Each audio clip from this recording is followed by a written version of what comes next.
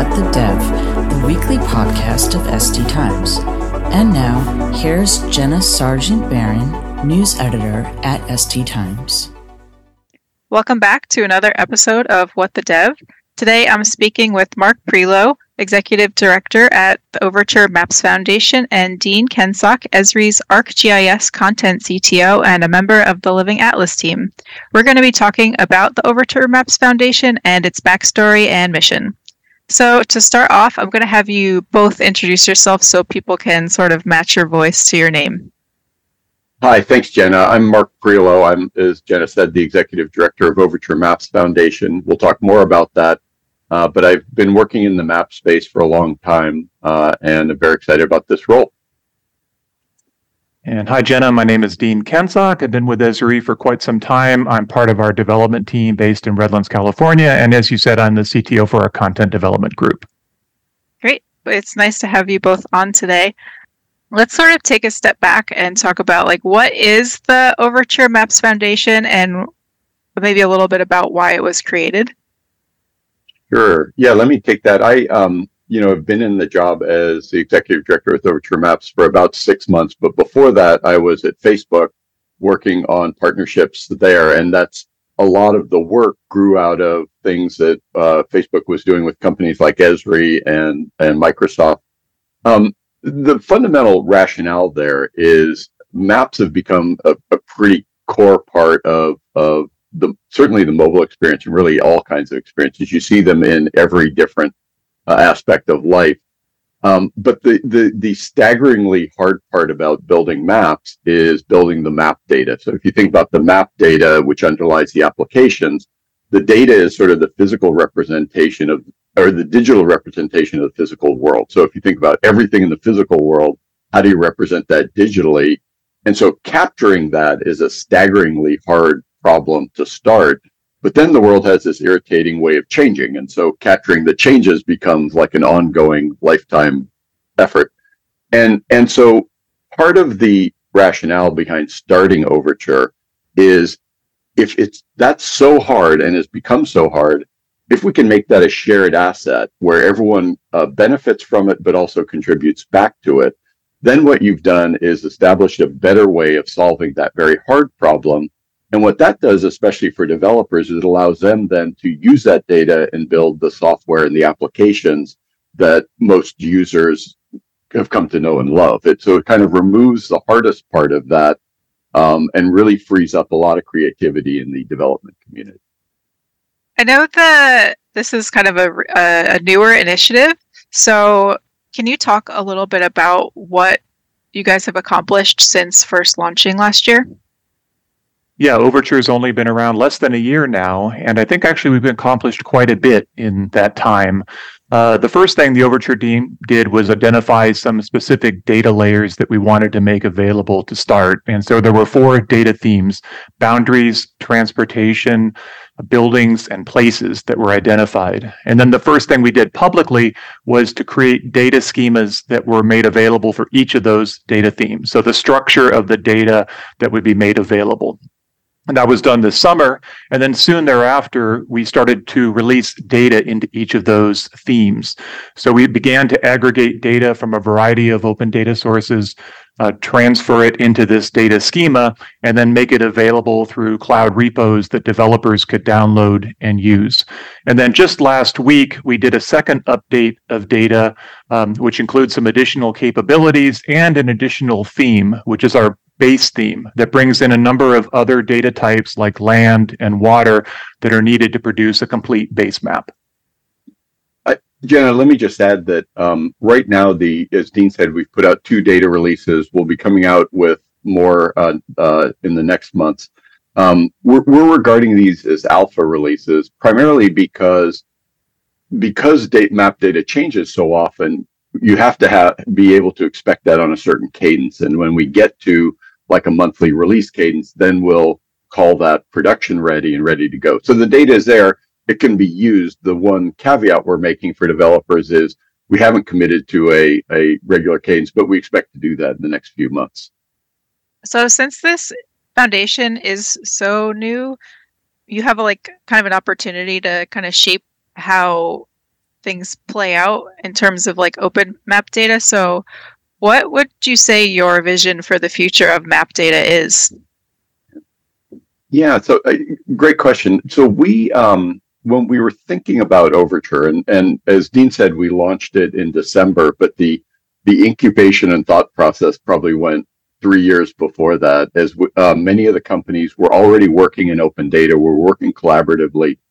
But when we started what became Overture, the main thing was we really wanted to focus on what developers needed. And so if you're a developer, you're building mapping applications or location applications, what are the things that you expect to see from the map?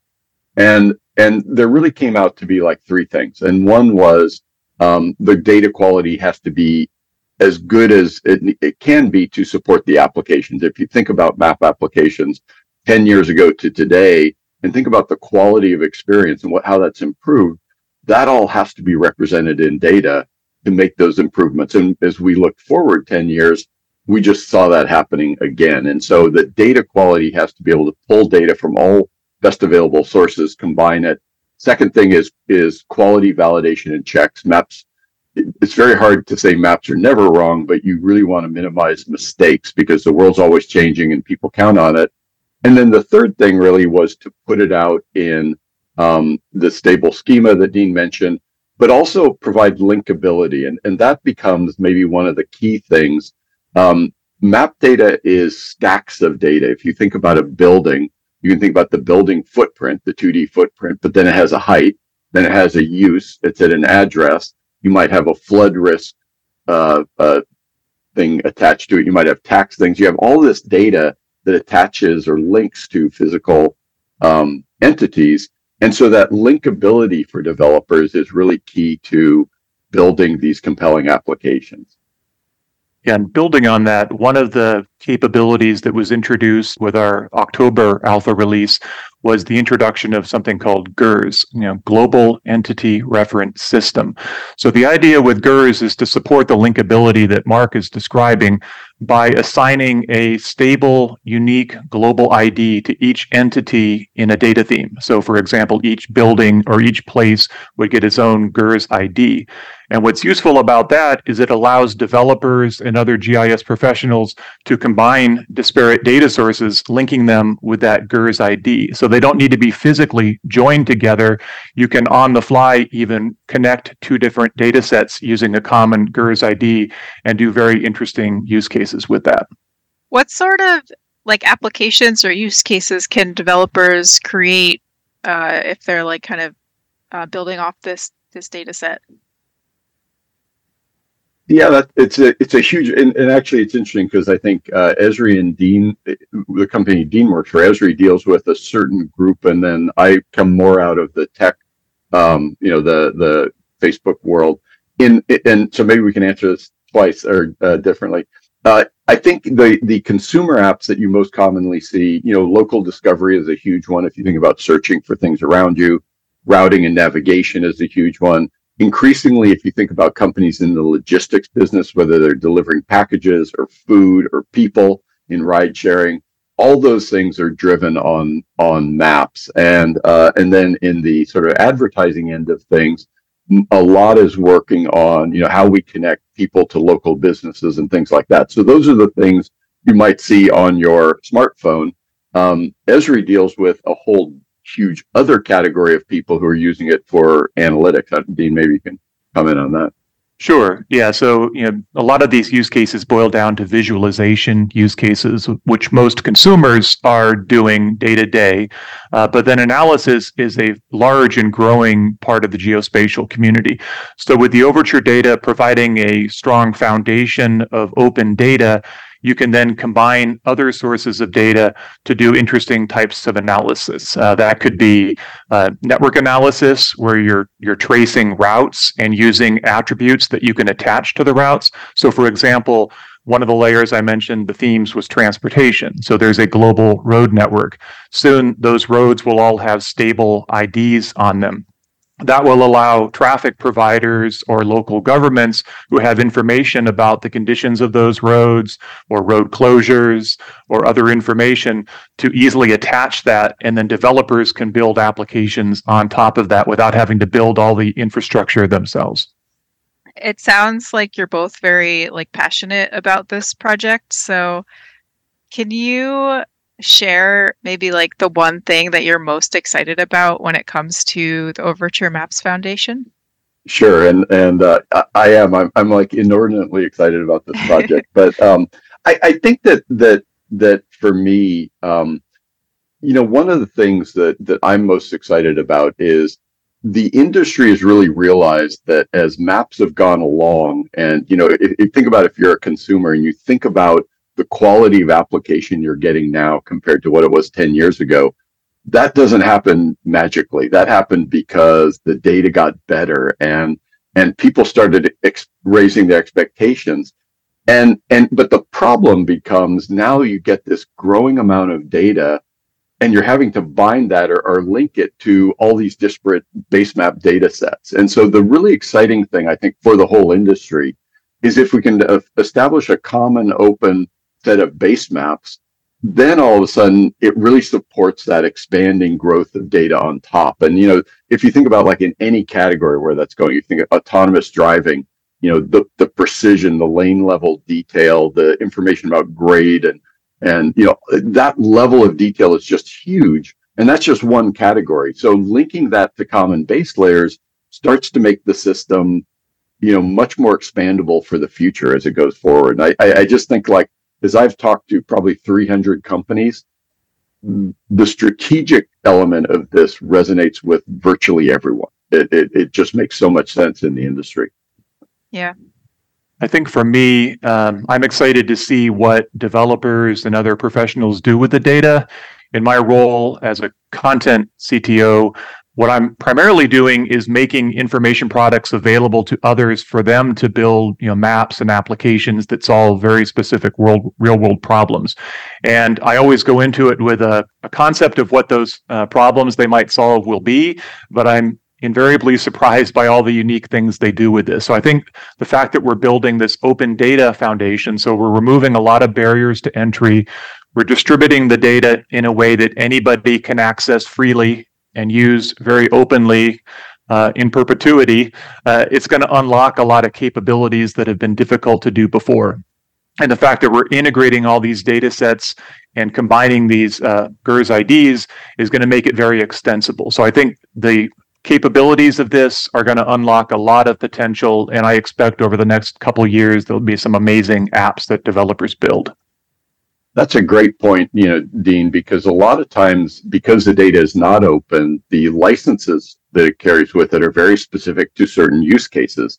And so the creativity is kind of constrained by what you're allowed to do with the data. And I think what we've seen, and actually have already seen, is when you take that away, people think up things that no one ever had thought of before. And I think that's really exciting for us and hopefully exciting for developers as well. We're just about out of time for this episode, but before we end this, can you share a key takeaway from this conversation that you would want our listeners to leave with? I think for me, there's a large and growing geospatial community. I would like them to start thinking about some of the use cases they could deploy given the availability of this data.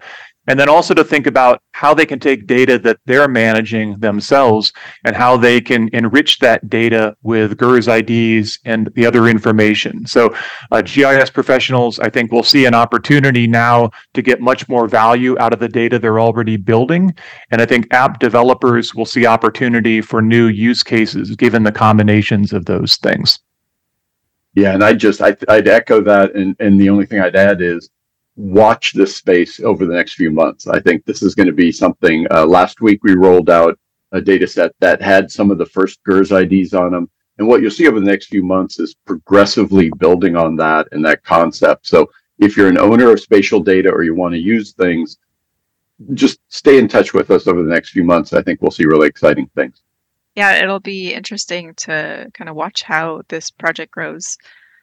Well, that's all for this episode. Thank you both for joining me to talk a bit about the project and sharing more about the organization. Thank you, Jana. Great to talk to you.